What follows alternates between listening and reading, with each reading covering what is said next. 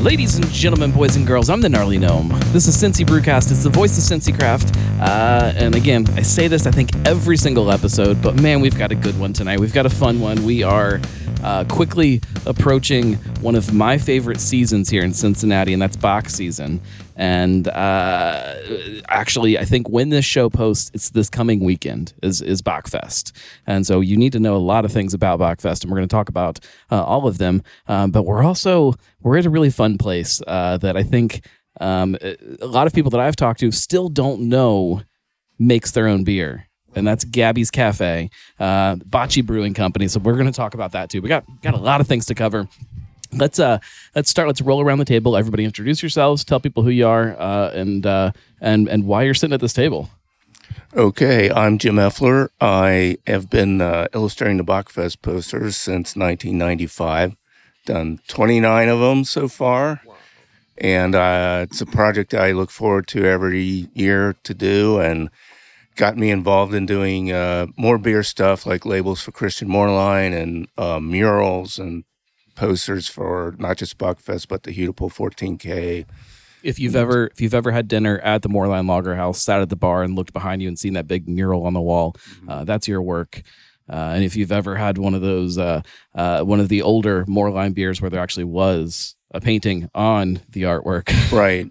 I did Moorline, those from around 2007. I did those for about 7 or 8 years, and they changed your packaging design, but it's more modern, I guess. Now we'll talk about that with Moorline one of these days, and try to get them back onto the actual artwork on labels. But welcome to the show. I don't think you've been on the show before, right?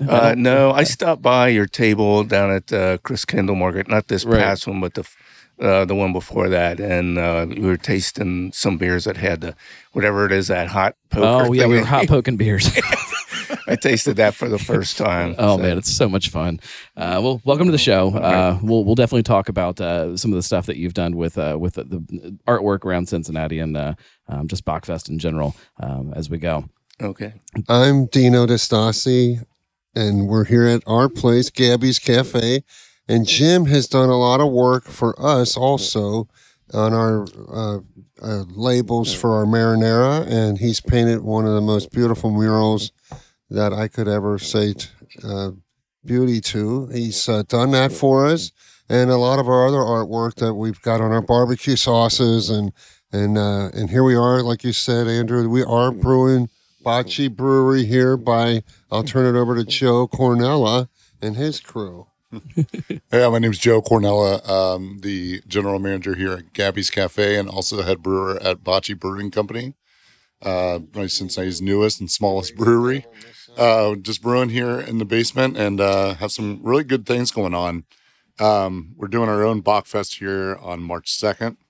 We're going to have a couple Bock beers and some of our other styles that Don't get too far ahead in the conversation. If you knock it all out right here at the beginning, it's going to be a short show. We got plenty to talk about. Before we need to do anything else, we need to drink a beer because it's a craft beer podcast. You got to drink beer during it. Yes. And this is one that I've not had. I mentioned this to Jim earlier that we've had a lot of beer on the show over the years, and this will be the 999th beer that we've drank on Cincy Brewcast. 999 so bottles. That one right there will be number 1,000, the one that's further down the table. My. So That's awesome. 999th beer. Tell me about this beer. Tell me kind of inspiration, what it is. Tell me about it. Sure. Why do I drink it? It's called Old Weirdo, and it was one of my brewers came up with it. This might be the first beer named after me in the city. It's definitely named after the brewer, guys. and you can tell him I said that. So Joseph has been brewing since the 70s, home brewing. So he's brought a lot to the table. He's actually Dino's brother-in-law as well.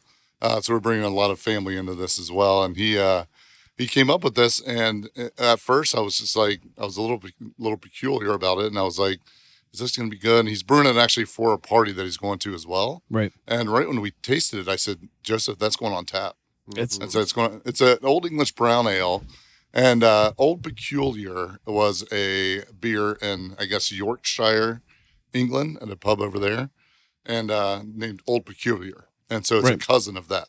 So he's been brewing it for for years. You don't see a ton of English, actual English styles around anymore. I think it's one of those things that was really big kind of maybe in the 90s when there were a lot of people kind of getting into craft beer, and then it went away and American hops became the thing. And this is great. This is one of those beers that I expect if you're showing up at some kind of English pub or something and it's pulling from a cask, which obviously it's not, but it's great. It's earthy. It's I assume some kind of English hops going on there. That kind of dirty, earthy, hoppy thing that I enjoy so much. But still kind of has a little bit of a bitterness to it. That is a great beer. That's fantastic. I would tell everybody to come on down here and grab a pint, but I think we just drank it all. I think Jim actually got the last one, but we actually now, the way that this went over the weekend especially, it was a front runner over the weekend, and I think we're going to do probably about a barrel of this here in the next couple of weeks. Awesome. And then get it on tap for good. That's good. Yeah. Let's start there. Let's start the conversation. Tell me about kind of you mentioned you are probably the smallest brewery in town. I think you are. I have to go look at the list here. There might be somebody that's about the same size as you, but I don't think so right now. Talk about the inspiration. How'd you guys decide to start making your own beer? You are Wyoming's first brewery. Yes, that's right. And oldest. Oldest. And I still don't think they've brewed anything across the street yet. So there's nobody that's even trying to battle that. But talk about kind of how all this happened, and we'll go from there. So about 3 years ago, I got laid off from a job due to COVID. They did a massive layoff. And I worked here prior before that job and got to know Dino a little bit and his family. And I saw Dino outside. We were walking down the street, and he comes up and says, "How's recruiting going?" I said, "Well, unfortunately, I got laid off." He goes, "Well, then you can come work for me now." I go, "Well, I guess I could." Yeah. So I came back, and we pretty much around the same time started talking about brewing beer. And all of a sudden, Dino called. Why? Let's start. Why would you? Because there's a lot of people that are already trying to tell us there's too many breweries in Cincinnati and this and that, which I think is a load of baloney. But why? It's not that you're competing with the Rheingeists and the Magic. Complete opposite. They're still on tap here. Exactly. So why try to kind of jump in with your own beer? Well, for me, basically working at Gabby's. Gabby's is a from scratch place. They do all their sauces. They do everything back in the kitchen from scratch. So why not do our beers from scratch? Why not create our own label, create our own image, and just get it out there and join the elite breweries in this country. You know, and it's a blast, and I have a great time doing it. And I wake up to come brew, and I'm like, this is my job. It's unbelievable. So it's funny because for me, there's almost like these separate categories of what it means to be a brewery, and there are some really great bigger breweries around Cincinnati. Even they're not big in the grand scheme of things, and they're doing great things. And then you've got places like this that it's a whole different ballgame. It's like when I come in here, I almost don't expect to know what's going to be on tap because it's changing so quickly and because it's so small. And that's part of what I love about it. I come in here and I'm like, oh, what's new? That's, it's fun and it's exciting and it's a discovery each time. And it's on tap next to other things. And it just becomes a different type of atmosphere for me that I enjoy a lot. And it's fun. It's fun to watch. Like Thanks. Joe said, we make a lot of our items here, our marinara. So what's happening in this building is really wonderful creativity and keeping everybody's juices flowing in their designing of the items that we serve out of here. So this was a great addition to finding Joe and his crew to design these beers, and it's a complex thing. I never realized when I make the items that I make, which is the marinara, I put a spoon in there, and that's the taste that I know.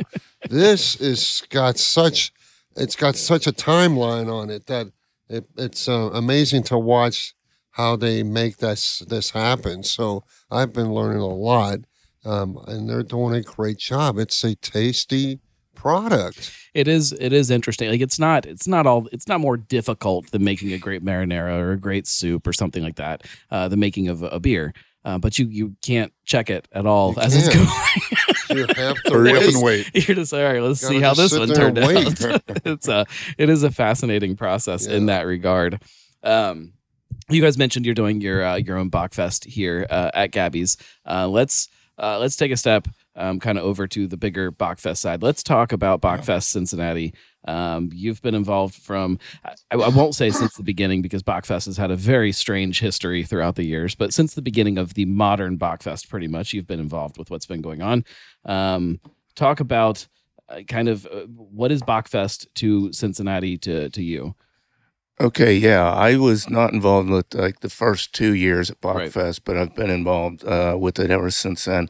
Yeah, Bachfest to me, it's just this festival that it's different. Like it's very eclectic, and you get a lot of creative people in the parade, and it's kind of a less conservative side of Cincinnati. So, Sure. we're known for being conservative and that, and it's just something that's not that, and it's people just having fun, and tasting good Bach beers, and it's a lot different than like a festival like Oktoberfest, where we're kind of doing a smaller version of the Munich thing, and it's just a little more laid back and crazy too.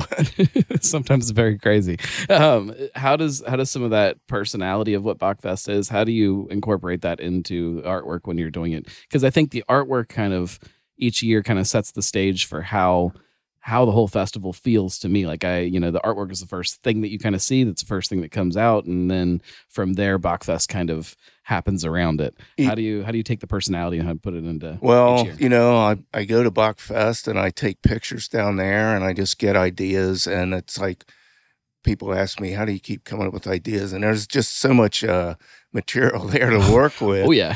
I don't think I could ever run out of ideas for, fun Bachfest posters. And one good example, I guess, is the year 2000, where I came up with this idea of a Trojan goat instead of the Trojan horse.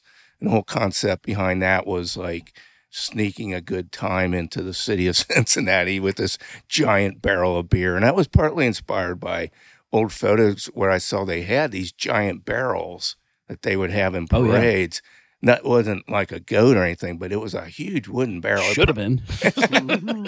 So then, I did the artwork for it, and then Mike Cromer at Barrel House talked to some guys, Keith Baker and that, and they decided they were actually going to build this thing. So it kind of inspired them to build it, and then it's been in most of the posters since then. It's kind of like a symbol of the Bach parade for sure. It has not been in the parade for the last few years, though. What happened to it, Jim? That was a more of a Moorline issue, I believe, because I think Moorline technically owns him now, right?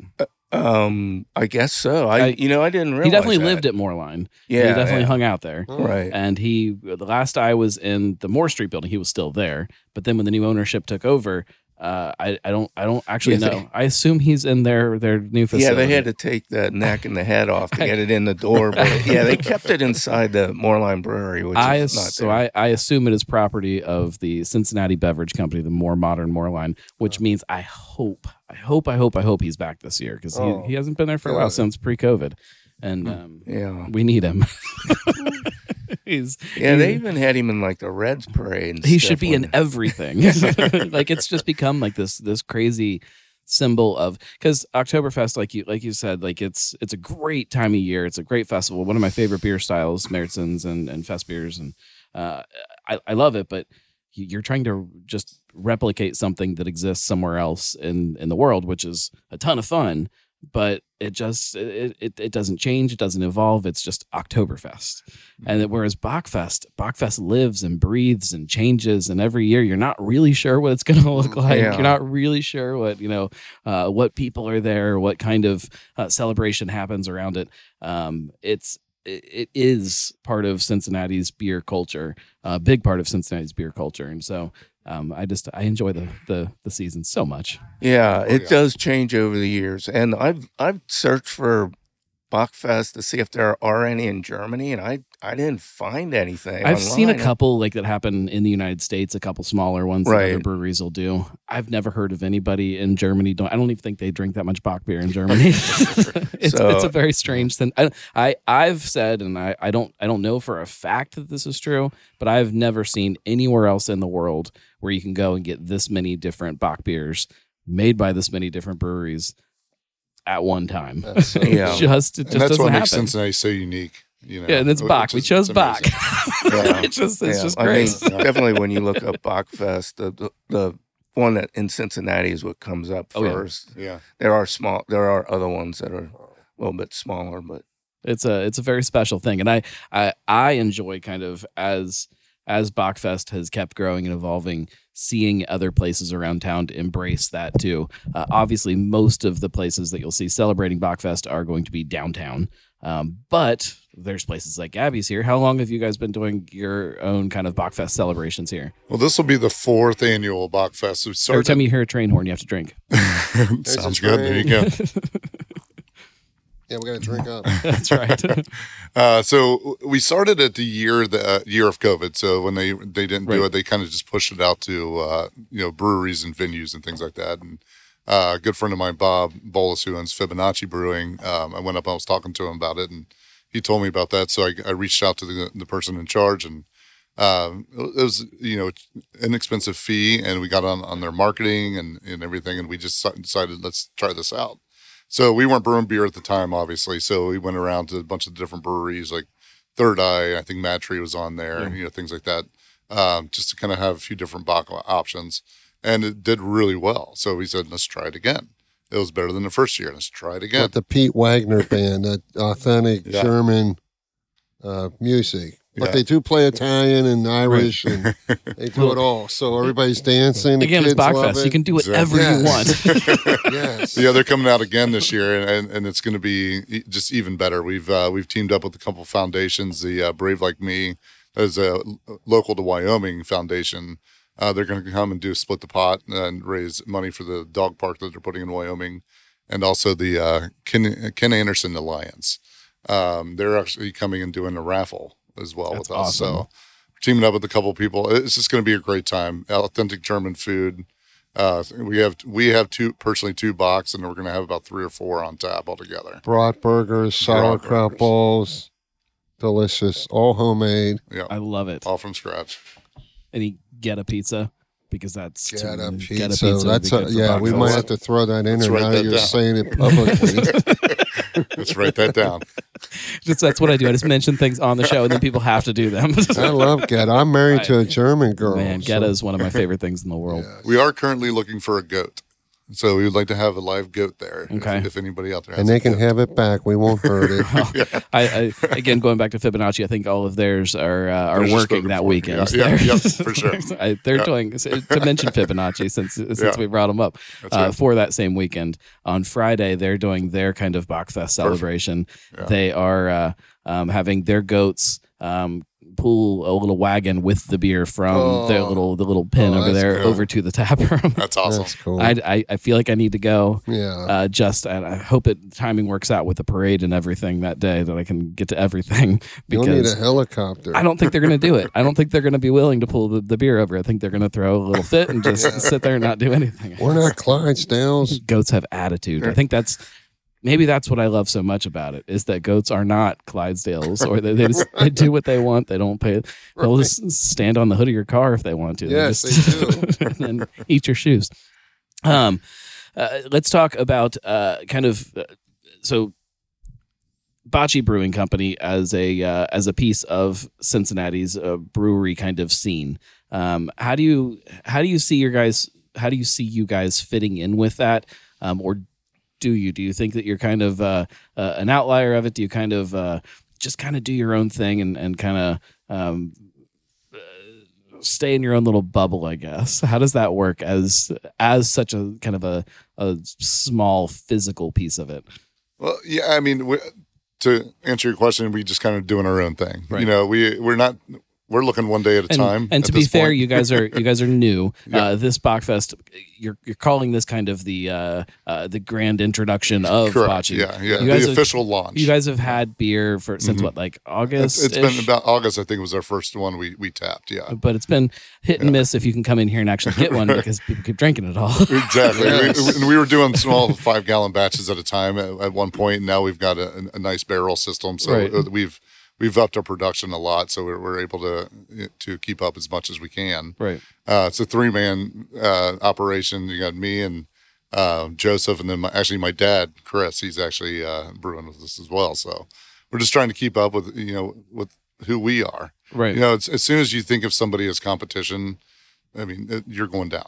And I nobody in this city is competition to us. The beer community doing our is thing. tremendous. They work well together. Oh Yeah. yeah. We have some great connections to Humble Monk and Third Eye and all of them. I mean, right, guys, we have all kind of beers here still, and yet we have ours, going on the tap. So they all work well together. And everyone's great. I mean, everybody's worked with us amazing. Nobody sees us as competition either. We've partnered up with Humble Monk with some things. And Northern Row, Yep, Northern Rose, another which is good in the one. old Moorline building. Yeah. Yeah. Do you look at what some of the other places are doing and use that to kind of shape what you guys put on tap here, what you brew here? Like, oh, we don't need to make a just a standard IPA because we've got Truth and we have things like that in Sure. town that people already kind of are latched onto. We'll make an English English brown, Right. Old English brown, yeah. Or the Midwest. We actually have a Midwest IPA coming, and we brewed it one time, and we did a small 5-gallon batch, and it flew. Yeah. And it was a great balance between the New England and the West Coast, and then beautiful in color. And I was really proud of that beer. And we actually have a 1-barrel batch coming here, hopefully in the next couple of weeks. Right. But when I started out, I was wondering, I was like, what do I want to be the first beer on tap? I was thinking about a blonde. I was like, everybody can drink a blonde. I was thinking about a beer that everybody kind of across the spectrum wanted to drink, no matter, a lot of people don't like the hoppy, so let's leave the hoppy out a little bit. So I came up with an amber. So the amber ale went really well. So it's kind of our flagship right there. And then Right. we did do a hoppy one because people do like hops. So we did the double IPA, and that one is, I think we've nailed that one pretty good. So Even then, it was still kind of a unique take on double IPA. Sure. You don't see a lot that are similar to it. yeah, I mean, people have told me, they're like, I don't drink IPAs, and this one I can Right. drink. So, and that makes me feel good. I find that kind of relationship interesting for places that have other breweries on tap and also make their own beer. Of how do they make that balance? How do they figure out, well, so and so is going to have this beer out and it sounds really good and we really want to have that on tap, so we need to make sure we don't have something that looks like that at the same time to kind of keep the taps balanced. Sure. You guys also don't have a ton of taps here. You don't have. You're not talking 30 taps where you can have a little bit of everything. You have to be very kind of deliberate about how you break those up and what is on tap at any given time. Exactly. And that's why, one of my favorite beers from Third Eye is their Nirvana or Bust, a New England IPA. It's fantastic. So I knew we're not going to make a New England IPA. So until they stop making that one. Right.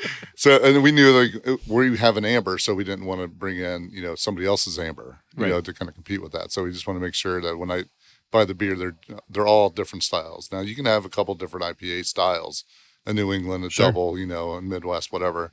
But I usually never have any of the same exact style next to each other. Well, IPA is probably the perfect example of that. Of there's such a wide spectrum of what that means anymore. Right, exactly. White IPA. Nobody's had a white IPA right now. I need a white IPA, or black IPAs, or red IPAs. There's so many that people aren't brewing enough of.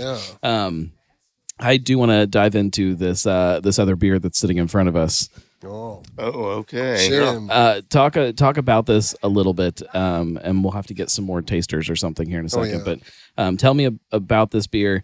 Tell me where you got it, when you got it, why you got it, why you still have it. So, yeah, I bought these 2 beers. I bought 6 of them back in 1994. So they are 30 years old. And it's Did they come in a 6-pack? No. Okay. They were all separate. I think. I'm not sure. That was a long time ago, but I think I bought them separately. Right. So I bought 6 of them, and I drank one the first year, and then I would just drink one every so many years. Right. The last time I had one, I think was about 7 years ago. But anyway, it's a Sam Adams Triple Bock. I bought them because I liked Bock beer and I liked Doppelbocks, and I thought, well, let's go to the next level, the triple. But it's probably best if you don't think of it as a beer, because it's not. It doesn't really. I mean, a Doppelbock is more similar to a Bock than either one of those are to the Triple Bock. It's just a totally different type of alcoholic beverage. This was kind of the first move that Sam Adams made into their kind of extreme beer series, which we all know now is Utopias. Yeah. Probably the only thing that's left of it. Is that still going, right, the Utopia? Oh, yeah. Every 2 years they release it. That's a good beer. I love it. I think it's fantastic, but it is very different. Like, you can't think of it as a beer. You have to think of it almost as a spirit or something like that. It's a very unique thing. What's 27 or something like that? Yeah, it's up there. And these are up there too. These are probably. I don't really remember what I need to open. Do you need a knife? I've got one behind me if you need one. He's got a Swiss knife on him. Andrew, always prepared. I think the cork just pulls out, if I remember. But yeah, like I said, it's been a long time. Jim, be careful. Be the first time somebody cuts their finger off on the show. That'd be fun. It's definitely going on TikTok if you cut your finger off right now. Yeah, that'll be possible. So this beer, from what I understand, I believe that there is still like remnants of this that are in what we drink today of Utopias. I think that they had some of this still in barrels, and it's kind of been mixed in and blended and all this stuff into other things, I believe. I know I believe right after Triple Bock was the Millennium, something like that. Oh, it broke. Oh, you're going to need I got a corkscrew. Yeah, we got a corkscrew. It's 30 years old, Jim. I don't have one of those in my bag, although I should. That's kind of. We got them. All right. I don't think that I've ever tried this beer. This will be a first for Jim. I'm excited. Jim, you said how many did you buy originally? 6. 6? Do you want to do it? Yeah, I'll try it, Joe. What do you have any memories of what it tasted like the last time you had it? Yeah. He was describing. Well, that'll work. Fell right back into the bottle. I think I had Utopias one time. I think that was probably the most similar thing I can think of that I've ever had. Go ahead, that to compare it to would be a Utopias. Right.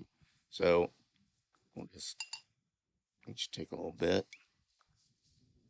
Andrew, here, I'll pour you some. Oh, thank you. You're the host. That's good. Yeah, that's good. Thank you. Joe. Oh.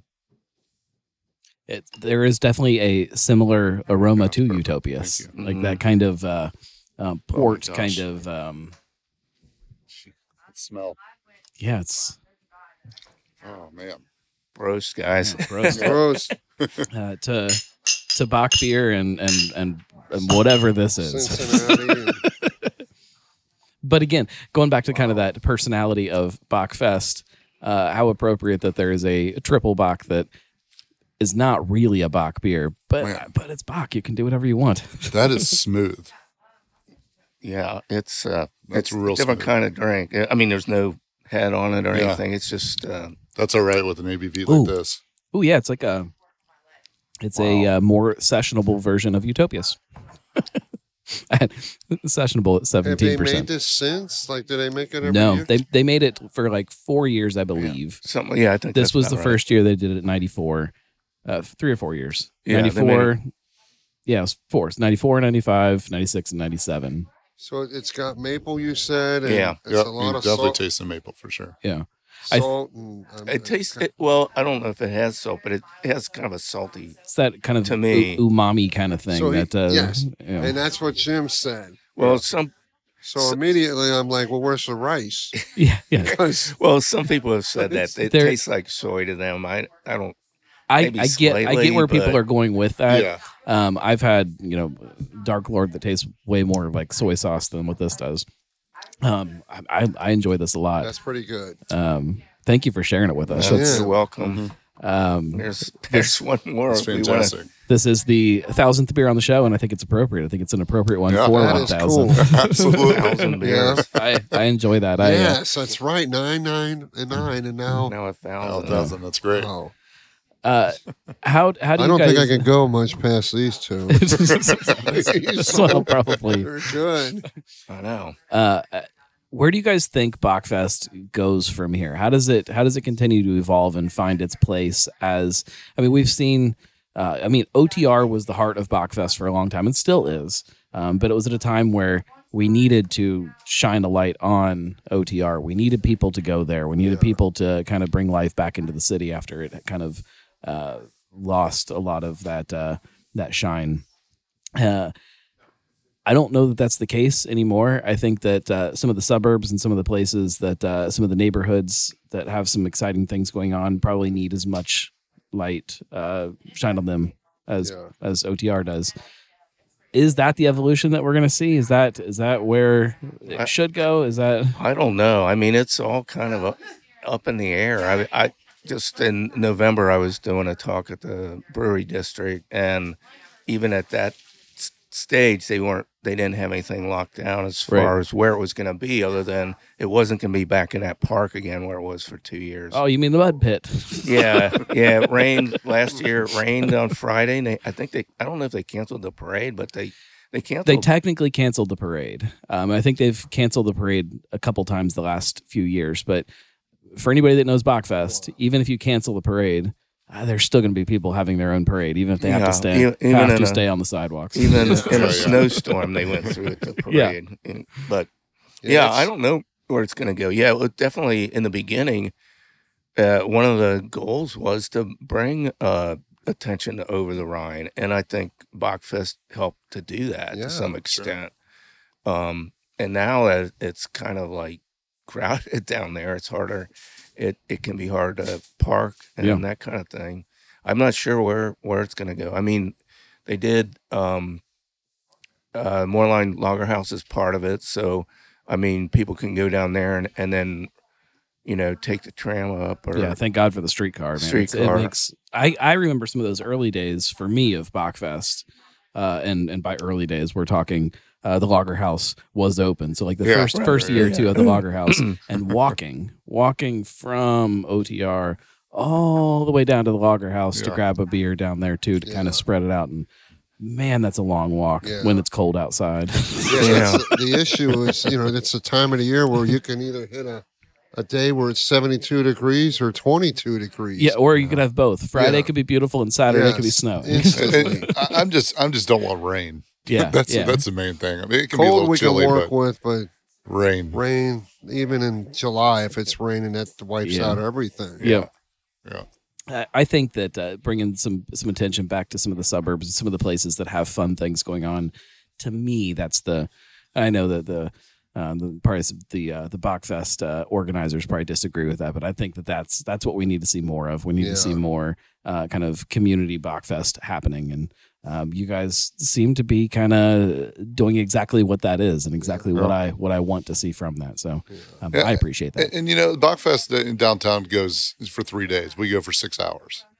So if you don't, go Friday, go Sunday.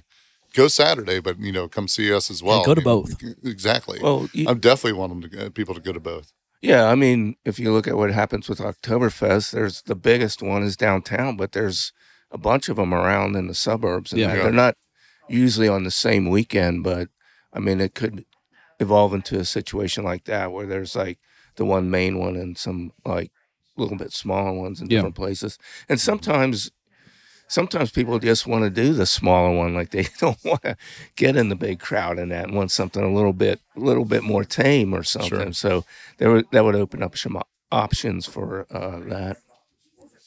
Let's talk about everybody's craft beer journey. I'm interested to hear how everybody kind of found their way into craft beer, because for a lot of people, it's a very different type of road to get in there.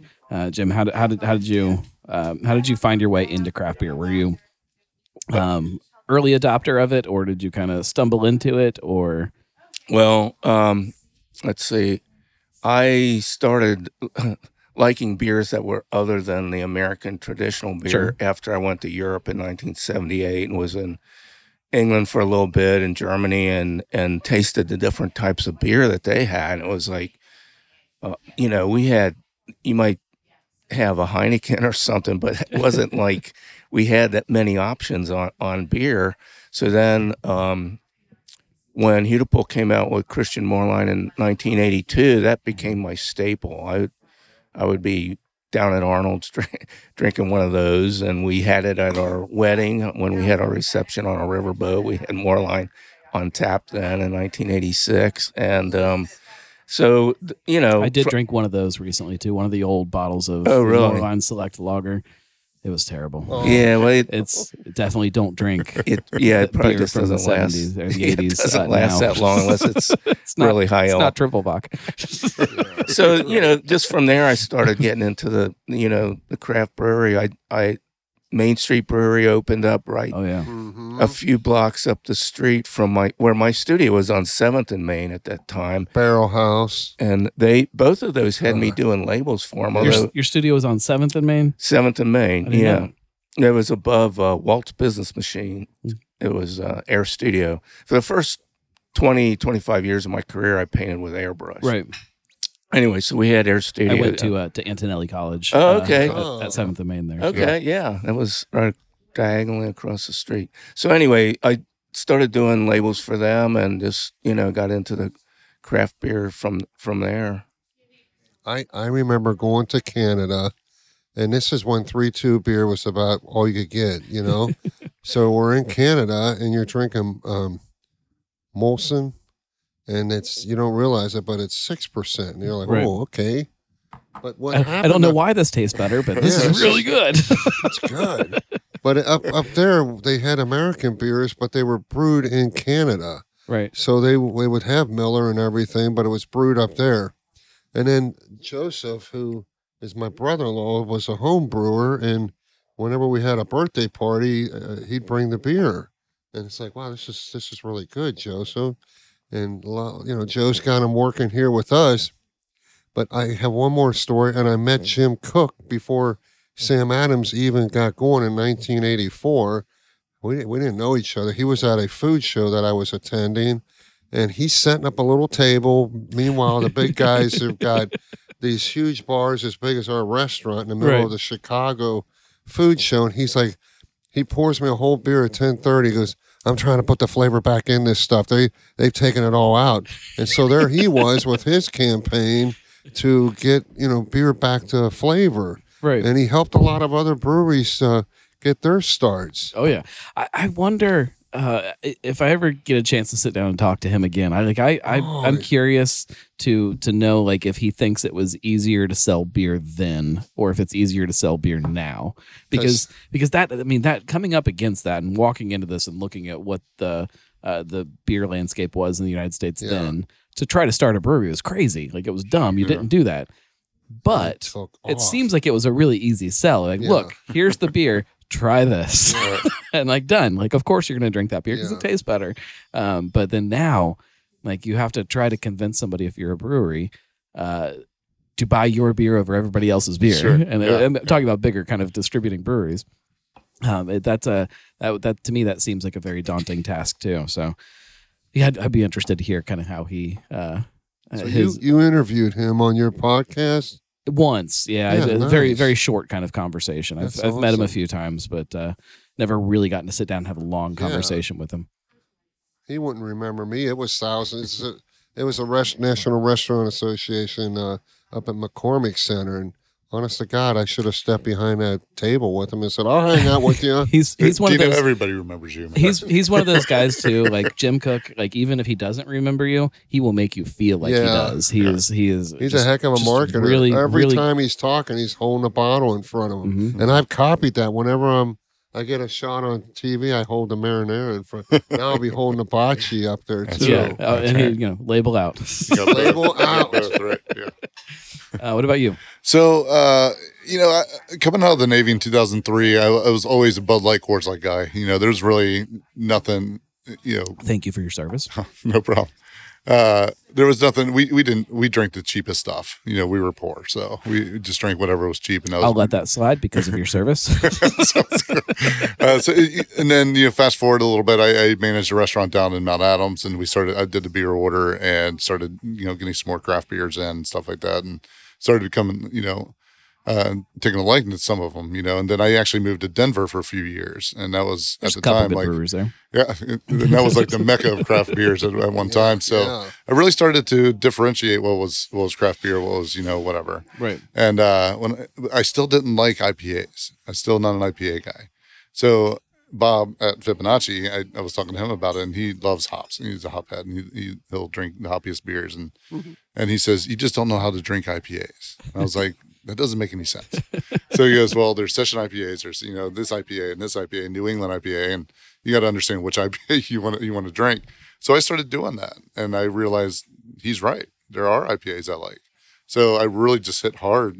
Probably I'd say around 2013. And I've always been interested in brewing beer, and I started brewing beer when we kind of figure out this is what we want to do. So really only about 3 years ago, I started doing some home brew, and made some contacts around the city and from Listerman's and from Humble Monk and all that. So. He has a great network. They all connect with each other. Right. Mm-hmm.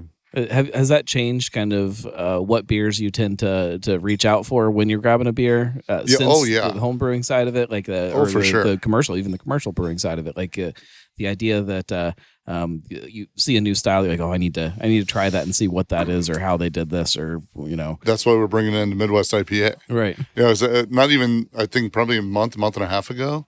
I went to a Wings and Rings over by Jungle Gems. Sure. With my sister, and we were sitting at the bar, and it had a tap handle. It said exclusive, and I said, "Let me try that one." So I tried it, and I was like, "What is this?" And they said Midwest IPA. And Do you know what beer it was? It was Great Lakes. Oh yeah. Yeah, and I was like, "Oh my god!" I was like, "This is fantastic." So I was thinking, I was like, "I want to make something very similar. I want to, this inspired me." So I created this recipe, and it came out, and it is, to me, is a great balance between, like I said, New England and a West Coast. I mean, I like this one a lot. It's exciting. Yeah, I love anybody that can get excited about what they're making, because in anything, any kind of creative endeavor, like there's so much kind of soul sucking commercialism that can come from that, to trying to pay your bills. That's a good description. And so there's a lot of people that and I'm sure there's people that are every day making truth at Ryan Guys, like, God, the last thing I want to do today is just make truth. Or you talk the art side, there's somebody that's working for some kind of firm, and they're just cranking away at some kind of stupid Instagram content. Like, that's the last thing they want to do today. But that's where sometimes things fall. And so, like, when people can get excited over something they're making, I love that. Or even food. How many people are just flipping a burger on a grill and just miserable about it. Like, it's just to make something that makes you feel good, and like you can see people enjoying it and see people connecting with it. You're right. That's the center of all of this when you make things. Keeping everybody involved in the creativity of it. Yeah. They all contribute. Everybody here gets to throw ideas into the mix, and we it's fun to watch it happen. It's hard for some places to manage that, though. Yeah, it's hard for some places to kind of foster that and let that happen. It's good to have. If you can do it, we real proud of everybody here and how they can make it, their own, put their signature on it. Yeah. We try it all, and then it's like, okay, that's a good one. And it goes out onto the menu. And this crew takes instruction very well. Yeah. You ask them to do something even new, or maybe something out of their comfort zone, they try it. Right. They try and do it, and they respond to it, and it shows in our food.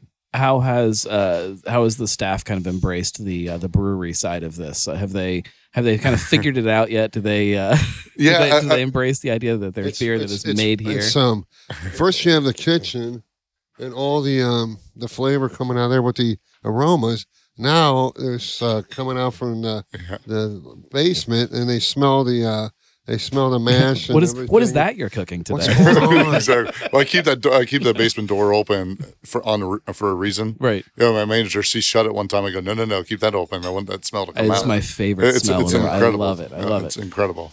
But yeah, I mean, they've responded to it very well. I mean, the majority of them have. I mean, some of them. I mean, it still hasn't even really hit me yet that we're a brewery here in Cincinnati.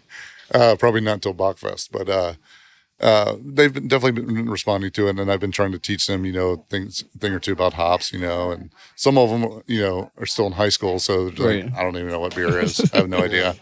I remember Yes, my dad drank a beer called Bood Light or something. Food Light.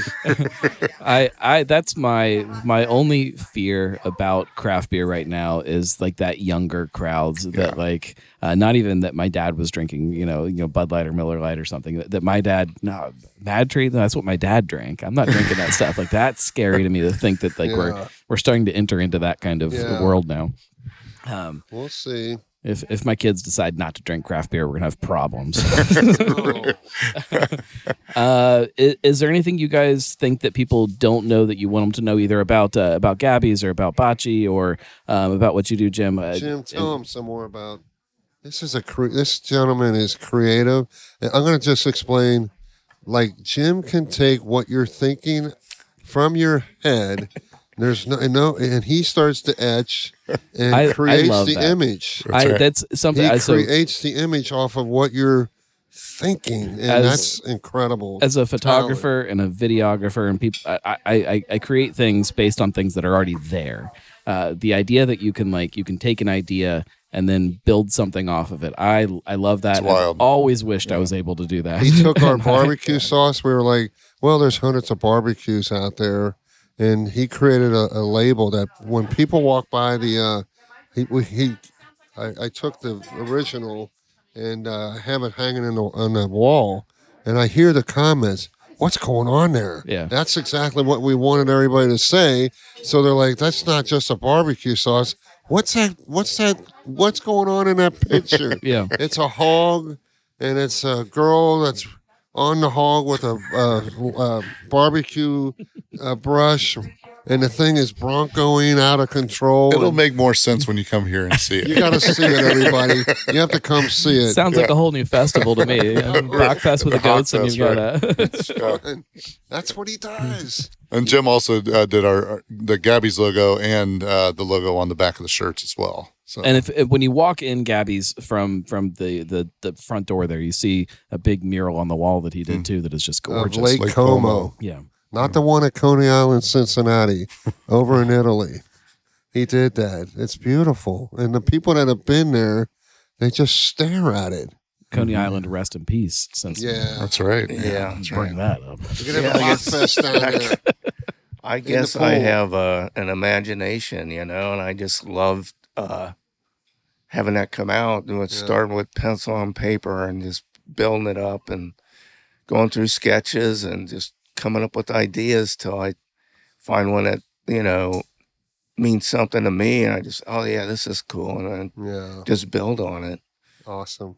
Some of that's hard to explain how it comes into your head. It just does. From seeing all the images from Bachfest and all the artwork I've created over the years and all the artwork I've seen in my life, looking at what other people do and then just having it all come together in your head. I've heard a lot of songwriters talk about that sometimes, of like this idea of like just kind of snatching something out of the air, like this idea, this thing, and you don't really know where it comes from, but doesn't always from something that you can't really understand. And the end product isn't really always what you saw. Like sometimes what you see is kind of like, it's almost like animated or something, like things are happening. And you have to, when you're doing what I do, you have to settle on one still image. There's no animation to it. So you got to find that one image that has that animated quality in it, but it's not really moving or anything. How often do you get like halfway through something and be like, man, I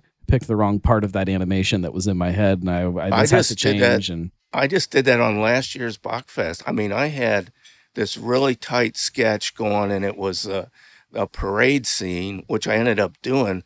But in my first sketch, you were looking down on the people, and I got to the point, I kept thinking, well, how am I going to show this is happening in Over the Rhine? I'll figure that out later. There'll be something laying on the ground. There'll be a street sign or something. And I just could not make it look like it had anything to do with Over the Rhine. And it was a really tight drawing. And I just scrapped it and started over and did the whole scene from a different point of view. So, yeah, sometimes you get pretty far along and you have to either change things minimally or start over. It's been, when I, again, as a photographer, it's easy. You just take another picture and you just keep taking pictures until the thing is the thing. And then you can kind of go off of that. But I've noticed that a little bit as I've gotten more into videography, that, once you get into editing something, like that process of like, you have this vision of how this whole thing kind of fits together, the story fits together, and you get halfway through it and you're like, oh crap, that's not the story. This is the story. And then you have to go back to the beginning and start again and kind of redo that whole thing like that. I guess that's the beauty of it though, right? Yeah. Being able to kind of play around with stuff. And now, artists are dealing with the new thing, artificial intelligence. And it's like some of that stuff that I see is actually really good, which is a scary thing. It's like they can knock these things out in minutes. Like it would take me a month to do. It's scary, but it also, like, if you can, I still think that there will always be room for actual creators and people that are creating real art. Yeah. But especially as the business side of my life, man, the time that I can save on some stuff with AI is crazy. And then there are people like my old business partner from Air Studio, Dave, like, he's doing a lot of that. And, he's like, it's going to be, what he said was, it's going to be the people that know how to control it. That if you can control the AI, then you're going to come up with good images. But a lot of people can't, and that's why you see so many people with six fingers. Weird hands. They can't. I mean, they can do beautiful faces, but a lot of them have 6 fingers. Right. It's like, I don't know. I don't want to get too much into man, that's that. a whole. The one show thing I like itself. about what I do is there's this original oil painting, and I do gorgeous. Sell those too, even if you did things digitally. And there's nothing wrong with doing artwork digitally. People do a great job with that, and there's really nice stuff being done. But I kind of like the fact that there's an original oil painting that I painted every brush stroke valuable. on But that It's thing. incredible. Again, not to keep bringing it back to photography, but that's like my frame of reference. Yeah. Digital photography, halfway through when I was in school, digital photography started to hit to that point where it's like, okay, this is actually a thing that like professionals are able to use this. And since then, that's all it is. Obviously, film has all but gone away, unless you're like a crazy artist and you still love that tactile kind of act of loading film into a camera. And sometimes things turn out and sometimes they don't. Sometimes they turn out different than you thought they were going to. You have to take it to a lab and get it processed and then get it printed. And that artwork has become so much more valuable and so much more personal than it was even before when it was normal. So like as AI starts to kind of be more normal, and as digital artwork becomes more normal, stuff like that becomes so much more personal to me and so much more valuable, and so it feels better. Yeah, and I do work on. I'm sorry. Did Andrew see your book? Yeah, I'm gonna let him have that after the show. Anyway, so I would just want to say I do work on the digital image a little bit. Like I'll have a professional scan done, and sometimes if there's like type on it, or I might add some of the type digitally, or I might clean up a little thing here and there digitally. But for the most part, it's almost all painting. Right. And that was a decision I made when things started going digital. Was I learned how to do things in Adobe Photoshop and Illustrator, but at the same time, everybody was going that direction, and it was so many more artists to compete with. I was like, I think I'm going to go back to oil paints, that I used at the Art Academy. That makes sense to me though. Like it make like as something becomes the norm, the thing that now isn't the norm is. Plus, I feel I'm more confident with this. I don't think my digital work compares to my, traditional work. So I'm sticking with it. There still is some. I haven't seen a lot of digital work that I think has the same kind of feelings. Like it still isn't quite there yet. Like it's some people can do it. It's some getting people, close. Some people can do it, I think. But yeah, it's just different way of doing things now. All right. So to remind people, Bachfest here at Gabby's Cafe, March 2nd. Yeah, from 12 to 6. We'll be open all day from 11 to 9, but the festival really goes from about 12 to 6. Got a nice Oompa band and a Pete Wagner band, and great German food, Bach beers. Hopefully a goat, a couple of good foundations. Hopefully a goat, even if it's a grumpy goat. Not a herd of goats. If you have a goat and you want to bring them by, go for it. Bring your own goats. Right. Them on a leash. I'll put a link in the show notes to the Facebook event and Cool. Some links to where people can find out more about you guys. But if you don't already know that they're making beer here, now hopefully you know, and hopefully you'll come down here, grab some lunch, grab some dinner, drink a few beers. This is I love stopping here kind of in the afternoon, grabbing a beer or two and hanging out. It's just such a fun kind of laid back neighborhood. It's perfect. I love it. Right. I enjoyed it a lot. Thank you very much. Thank you guys for hanging out with us on the show. I appreciate it. I just wanted to add something. Yeah. So I will be down at Arnold's on March 1st, Yes. Friday. And I'm going to stay down there. The parade leaves from there. I'm going to be down there signing posters till probably about 8 o'clock. And then on Saturday, I'll be at the Moorline Lager House in the afternoon from 1 to 5 o'clock. And then I'm going to head up to Rheingeist and Northern Row. I don't know the exact times on that yet, but it'll be... Nobody knows the exact times of anything Or halfway through or Bachfest on Saturday. So that's my schedule. I will probably see you both days because I'm going to be down there all weekend, raising all right. kinds of hell. Everybody come down to Bachfest, come here for Bachfest. Just drink a bunch of Bach beer that weekend and Absolutely. And embrace kind of the weirdness of all of this stuff.